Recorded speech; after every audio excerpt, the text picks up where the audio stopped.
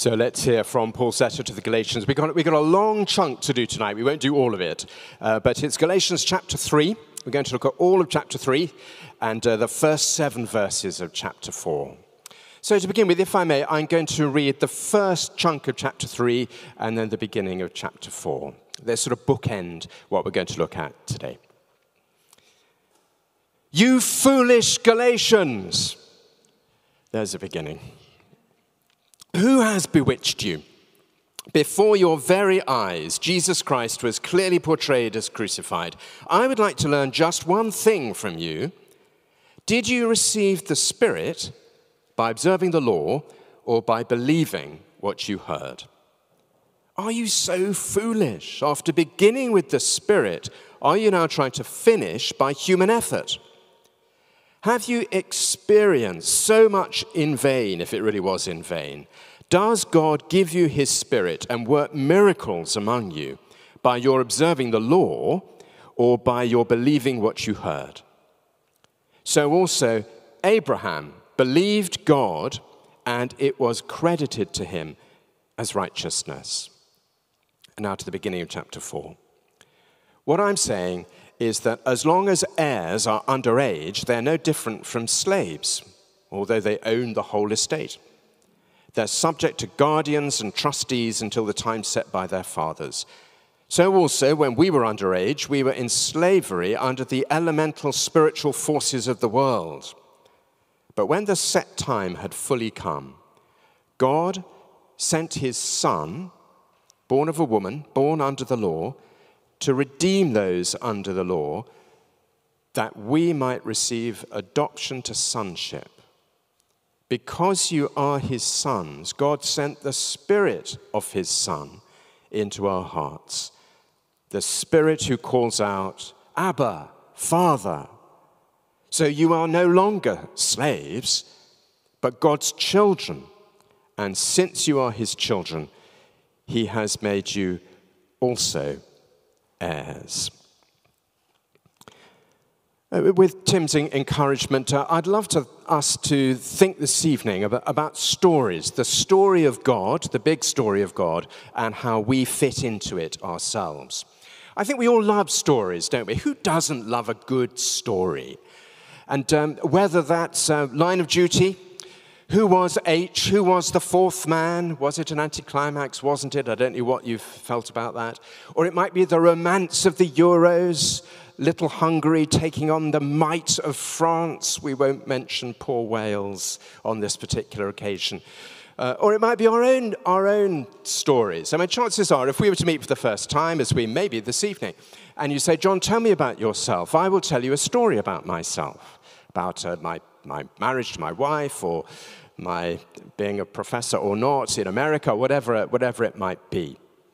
And the same is true of our society, actually. Our society operates through stories. It's how we understand ourselves. So do you remember the last chief rabbi, Jonathan Sacks? He said, a culture is defined by its narratives. And here's a Christian theological philosopher, Alistair McIntyre. He said, I can only answer the question, what am I to do, if I can answer the prior question of what story or stories do I find myself a part? Now think of the stories that shape our society. I wonder what you would think they are. I think probably our society works around stories about choices, what choice I get to make. Our stories are about success, achievement. It's about authenticity, isn't it? It's about freedom. I think increasingly it's about confidence, to be ourselves. Our stories as a society are all about the road to fulfillment and success and happiness. These may or may not be good stories to live by, but I think they are the defining stories of our society. When we come to Galatians chapter 3 and chapter 4, Paul is actually telling us our story as Christian people. That's what he does. This is our story. This is our song. This is how, dear friends, this is how we can understand ourselves as Christian people. We live by many stories, and Paul is saying, this is the story.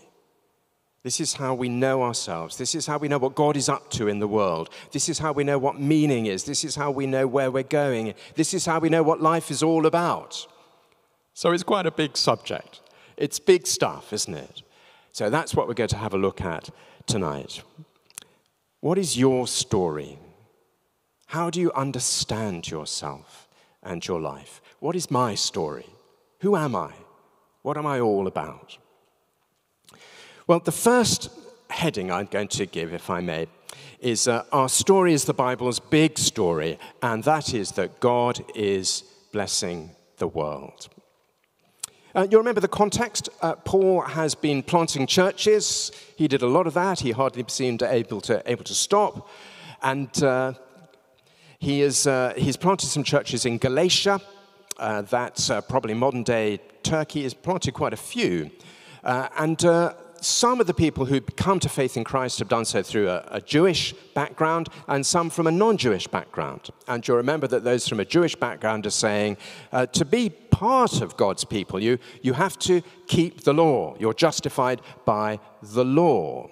And Paul is emphatic in saying, no, you're justified by Jesus, by your trust, your faith, your hope in Jesus. You don't need to keep the law. And that would have been the Ten Commandments, particularly.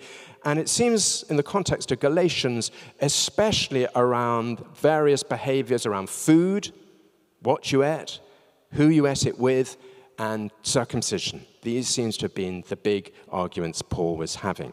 So if you've got a Bible open before you, we're going to dive into chapter 3 and have a look at verse 7 and compare it to verse 29.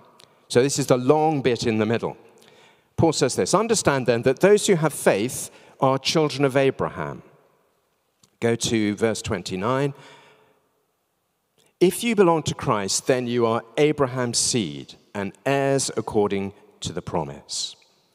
So both those verses are about who are the children of Abraham. This was the big question. This is the big story. Who are God's people? Children of Abraham is shorthand for, are you part of God's people in the world? And Paul is defining God's people, the children of Abraham, as either those who belong to Christ or those who have faith. It's the same thing. That's what he's doing. And there are two ways of being children of Abraham, according to the debate that's going on. One is to keep the law, as we just said. But if you have a quick look at verse 13, what happens if you keep the law? You end up cursed, under God's curse. Not God's blessing, but God's curse, because we can't keep the law. We keep messing up. We can't do that. And also what happens if you look at verse 22 and verse 23, Paul uses the same phrase twice. He says, locked up. You end up locked up. You're not free. You're imprisoned. It's a horrible feeling. So don't use the law, these moral or tribal ways of doing things. Don't use those to justify yourself. Instead, the second way is faith. So verse 23 and verse 25, when this faith came. That's our context. So let's step back. What's the big picture? What's the big picture? And I think when we come to the Bible, particularly to really complex passages like this one, I think it helps to step back and say, what's the big thing that Paul is trying to get across? And we can get to that, I think, by looking at a couple of verses. Verse 8 of chapter 3. Scripture foresaw that God would announce the gospel in advance to Abraham, and here's a quote, all nations will be blessed through you. Isn't that a fascinating verse? God preached the gospel in advance to Abraham. Long before Jesus, God was preaching the gospel, and he preaches the gospel to Abraham. And what's this message? It's, Abraham, I'm going to take you, and through you, I'm going to bless the world. So we have a look at this slide, just how we represent that. It's God blesses Abraham, and through Abraham and his family, his descendants, his people, he blesses the world. Catherine and I have teenage daughters of whom we are inordinately and excessively and quite rightly very proud. And I think it strikes us that their generation is much more wary, much more cynical about Christianity. And one of the things which keeps coming up is something which shocks me, really, the sense that Christianity might actually be a really bad thing. It might be toxic. It's bad for people. It crushes people. It destroys people, which is a horrible thing for me to think about. This is the big story which flies in the face of that. The big story is that God longs to bless the world. That's where everything starts from. God is a good God. He's kind. He's loving. He's good. And he wants, through Abraham and his descendants, he wants to bless the world. He wants to love the world in his kindness and his healing and his redemption. That is what he's about. So when we hear the narratives in our society about how Christianity might be toxic, it might be tribal, it might be just very Western or white or middle class or whatever, this flies in the face of that. No, it's the world, the whole world. God longs to love and to heal and to bless the world. Next verse 14, is this. How is he going to bless the world? He, that's Christ, redeemed us in order, by his death on the cross, he redeemed us in order that the blessing given to Abraham, there it is again, might come to the Gentiles. That word, it just means the nations. So again, it's the world. The blessing might come to the world through Christ Jesus, so that by faith we might receive the promise of the Spirit. So Paul is advancing the argument a bit here. So the blessing, Abraham's blessing, how does that come to the world? It comes now through Christ. Christ has redeemed us from the law so that the blessing of Abraham could come to the world. So Jesus, as it were, is stepping into the fulfillment of what God had announced through Abraham. Are you with me? I feel I'm working you very hard on a Sunday afternoon. You are the most delightful people to preach to. Thank you. And don't think anyone has fallen asleep yet. That is really very, very impressive. So Paul is saying, this is our story. He's saying, look, if you're from a Gentile background, this is your story. Abraham, he's your story. Jesus, he's your story. And he's saying to Christians from a Jewish background, sure, Abraham is your story, but not because of the law, but because of Christ. All of us, this is our story. What's the big story? That God wants to love the world. That's what he promised through Abraham, and he's done it through Christ and the blessings that come through Christ. As I was saying with Tim, part of my job, which I love, is I train church planters. And I went on this course in America, and it was a truly global course, so it was a real privilege to be there. And I was sitting side by side with a man who became a friend called Theo. And Theo's from the south of Africa. And you know what it's like the first time you go around and you introduce yourself. And rather out of character, I went first. I said, my name's John, and good for me. I've planted 2 churches. And there was, John, well done. That's great. Then it came to Theo and said, my name's Theo. And he wasn't doing this to put me down, but he said, my name's Theo. I've planted 74,000 churches. And he really has. He showed us the stats. Here's Malawi, and they do it through generations of church plants. So one plant plants another plant, which plants another plant, and so on and so on. But what I tell you about Theo, I was so taken with this, and I said, look, Theo, I train church planters, and you must know a thing about this. This is our curriculum. This is what we do. Tell me, how do you train church planters? And he looked at me really confused. Obviously, I thought he hasn't understood the question. Theo, how do you train church planters? And he said, Romans is quite good. And then John, we like reading John and Isaiah, and Genesis does the trick. And it was one of those moments, oh, John, goodness me. What was Theo doing? He was saying, this is our story. This is our story. The Old Testament and the New Testament. This is our story. This is who we are. So how could you think about planting churches unless you did know about Isaiah and Daniel and Ezekiel and Abraham and Moses and David and James and John and Silas and Paul? This is our story. And friends, this is our story. Imagine that you write your autobiography. Or someone writes your biography, because we're all going to be famous, aren't we? I'm sure. Someone writes our biography. Where is the chapter going to be where you talk about the influence of Abraham on your life? Or that time when you read Isaiah and the Lord just spoke to you through this man and his incredible life and ministry. Or you're reading Acts and you thought about Silas and Paul in prison. Because I think what Paul is saying in Galatians 3 is that these people are as important in your life as your cousin, your workmate, your neighbor. They influence you as much or more than these people all around you, because this is our story. God is blessing the world through this whole series of generations of his faithful people who find their culmination in Jesus along the way. So I think what's our application for this? I wonder how to put this. I suppose at one level is let's learn to read the Bible in this way. I don't know how you find reading the Bible.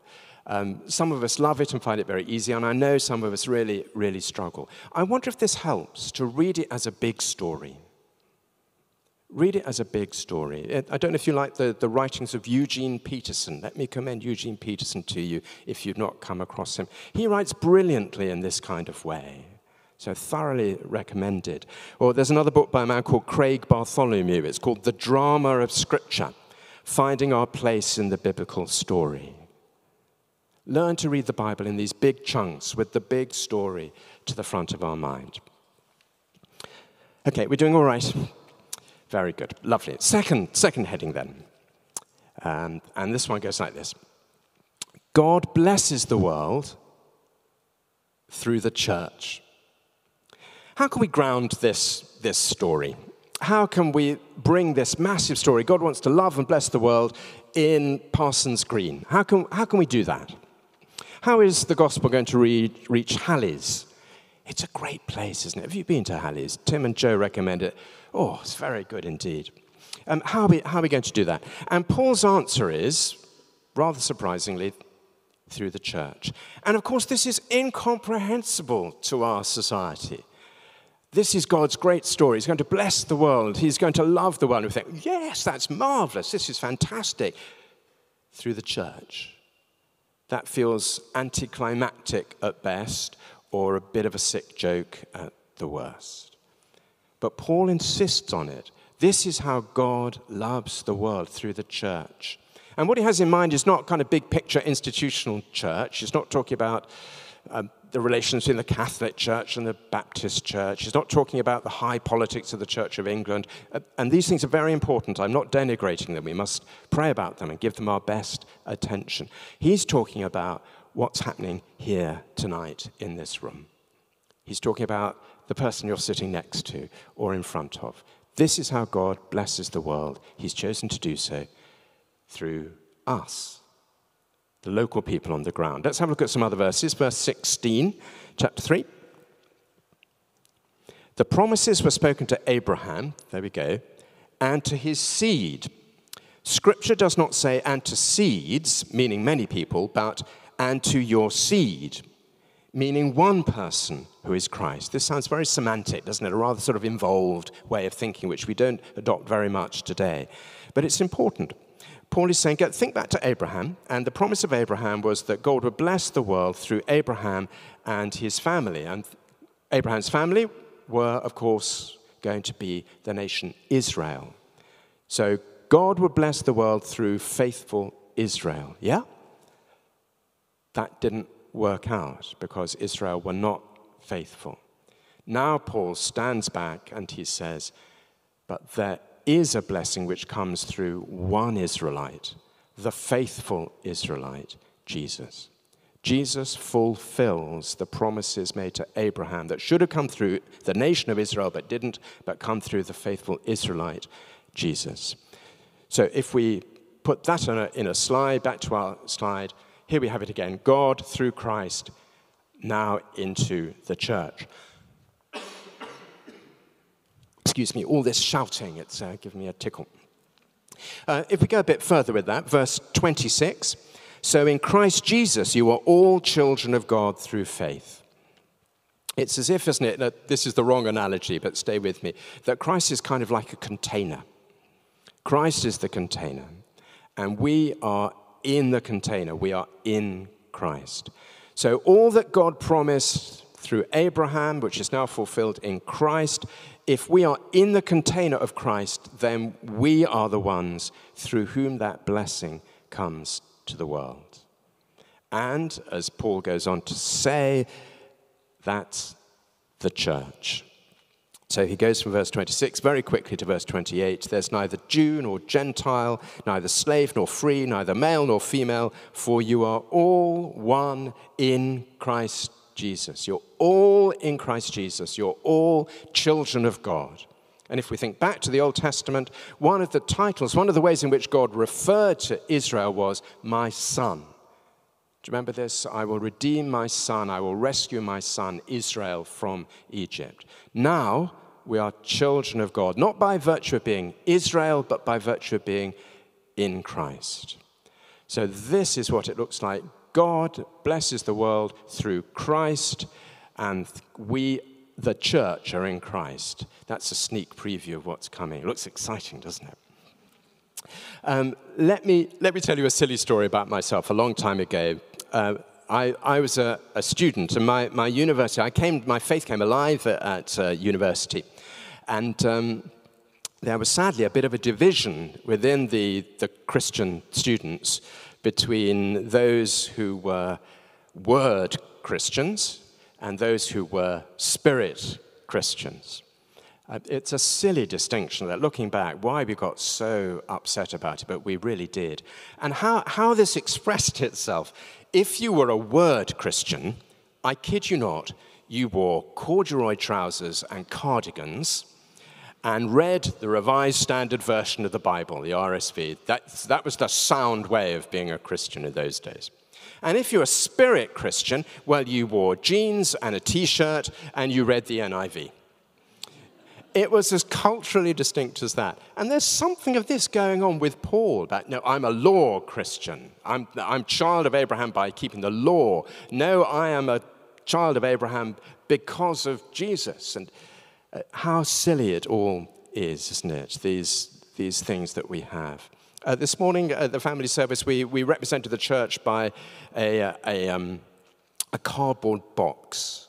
And the children colored in tiny little cut-out people. I made them. I'm afraid they were terrible. They looked all like aliens, and some of them didn't have heads. I hope it didn't really traumatize the children.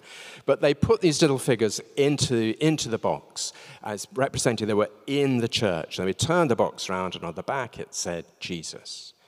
That's Paul's vision of this is what it is to be a Christian. This is our story, is that we are together in the box. And the box, you look at it from one side, and it says church.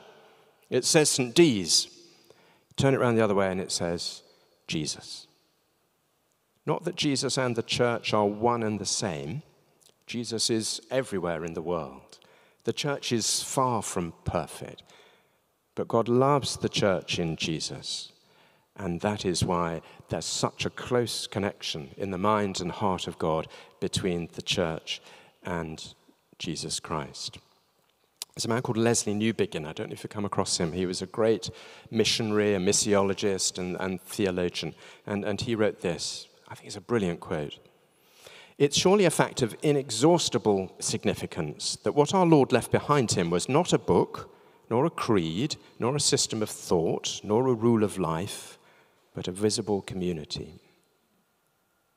Isn't that striking?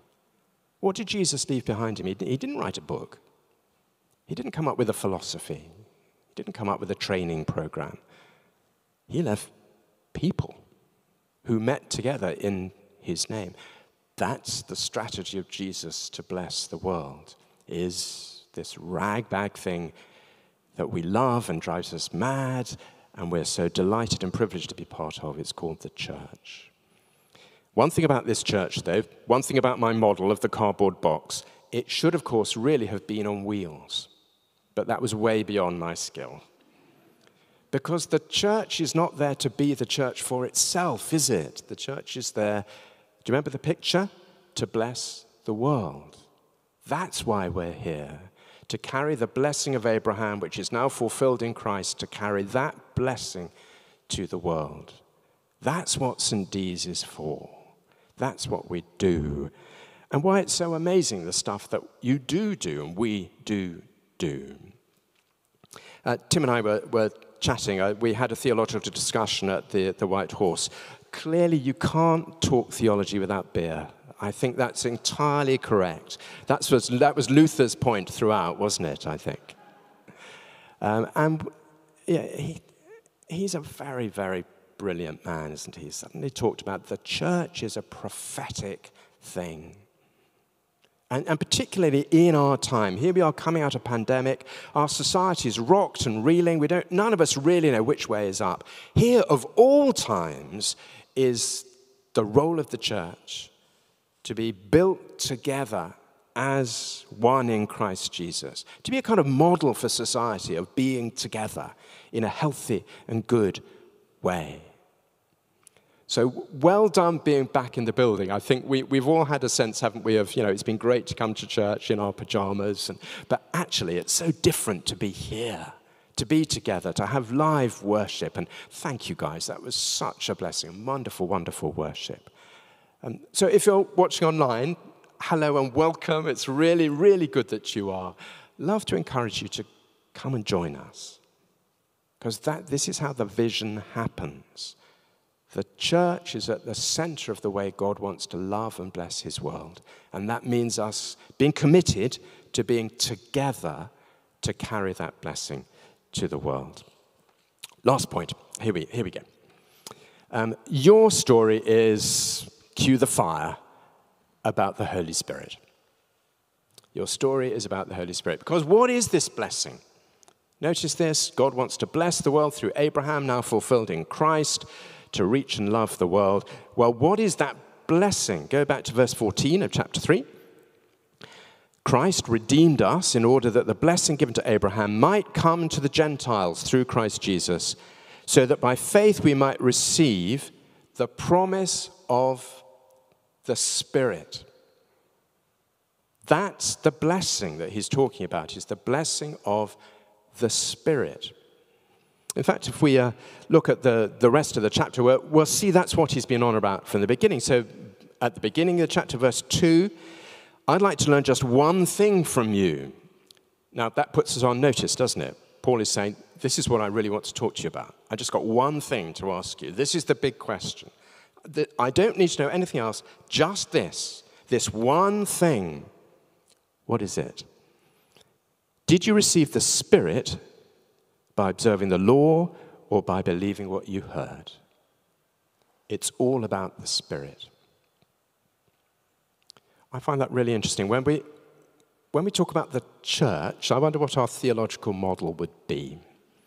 For me, it would be, well, the church is the body of Christ. It's in the Bible, isn't it? It's 1 Corinthians chapter 12 and other parts in the New Testament as well. Church is the body of Christ. And of course, it is.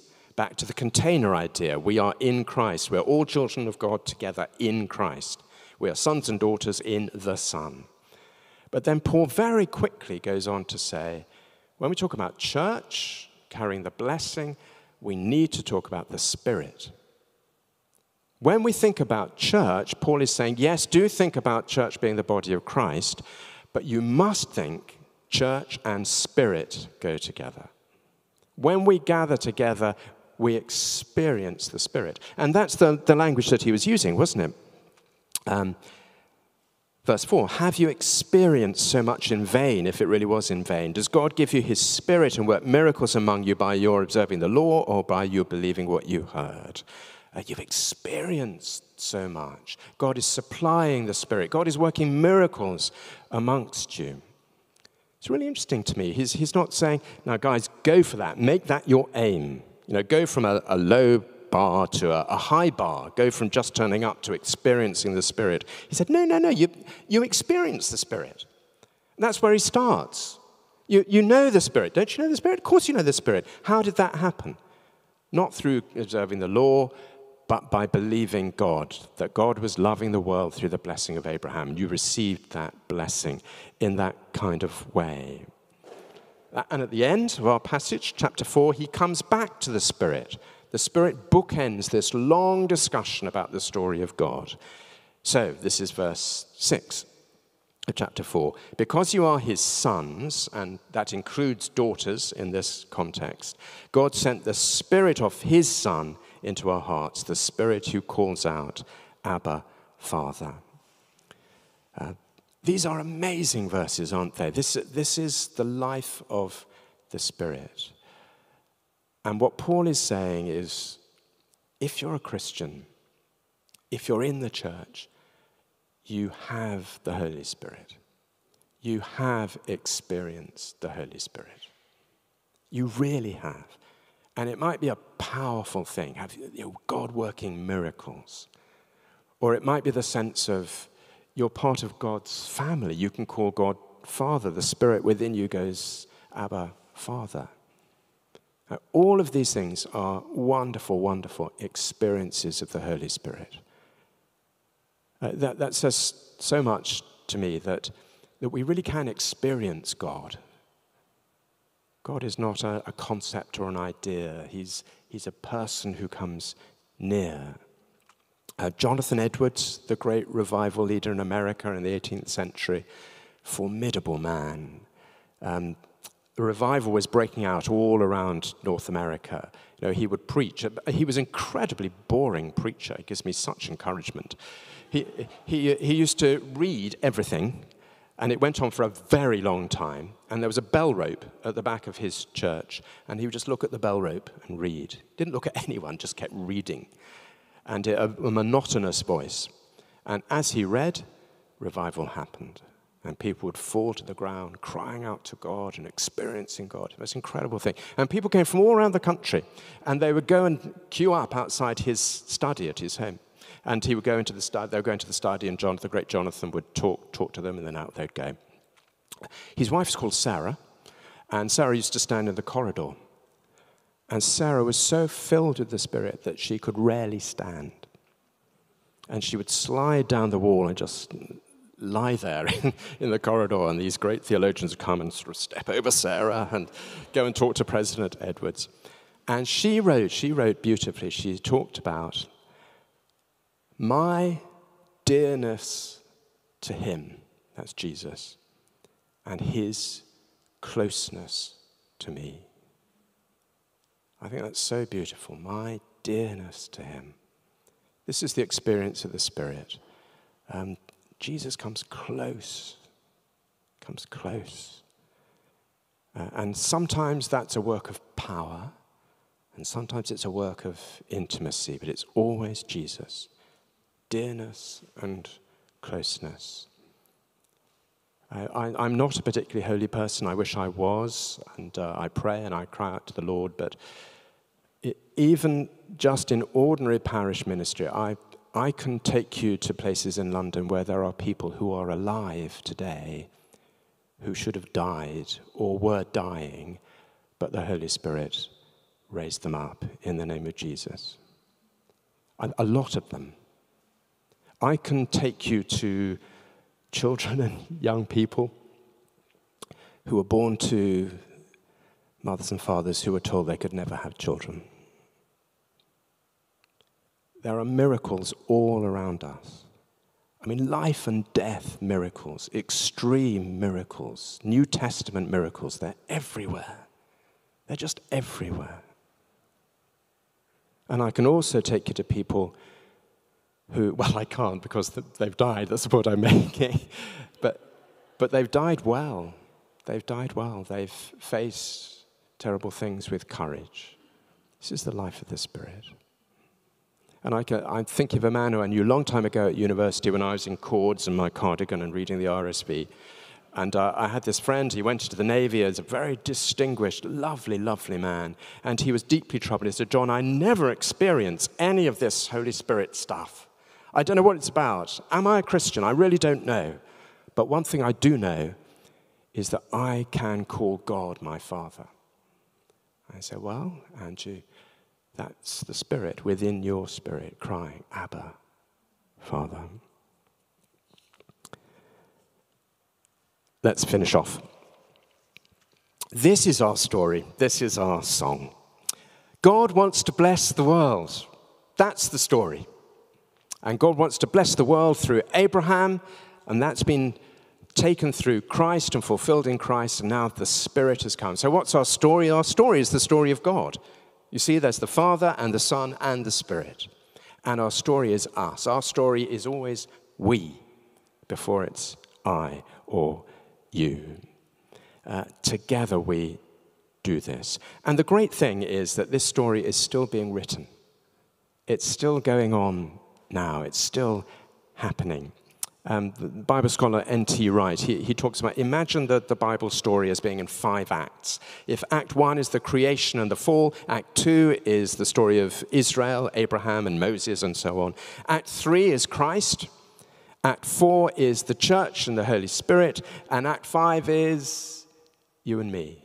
It's still happening. It's still being written today. I love Tim's great cry coming out of COVID. Please don't go back to normal. Please don't go back to how it was before. Who wants to go back to how it was before when we could be taking the adventure on? I love that. So let's think of ourselves, just to finish, let's think of ourselves as adventurers or explorers. Let's think of ourselves as artists and storytellers and creatives. Let's think of ourselves as scientists, really investigating and discovering. Let's think of ourselves as sportsmen and sportswomen who are forging new history and new adventures. Let's think of ourselves as architects and garden designers, or teachers and educators, or miners and archaeologists. We're looking deep and we're discovering new things and moving on together in this adventure of God. What's your story? What's my story? What's our story? It's the story of the children of God, redeemed by Christ, set free by Jesus, living in the power and the intimacy of the Holy Spirit, led by the Holy Spirit to bring his blessing to the world. This is our story. This is our song. Amen? Amen. Would you like to stand and we'll pray?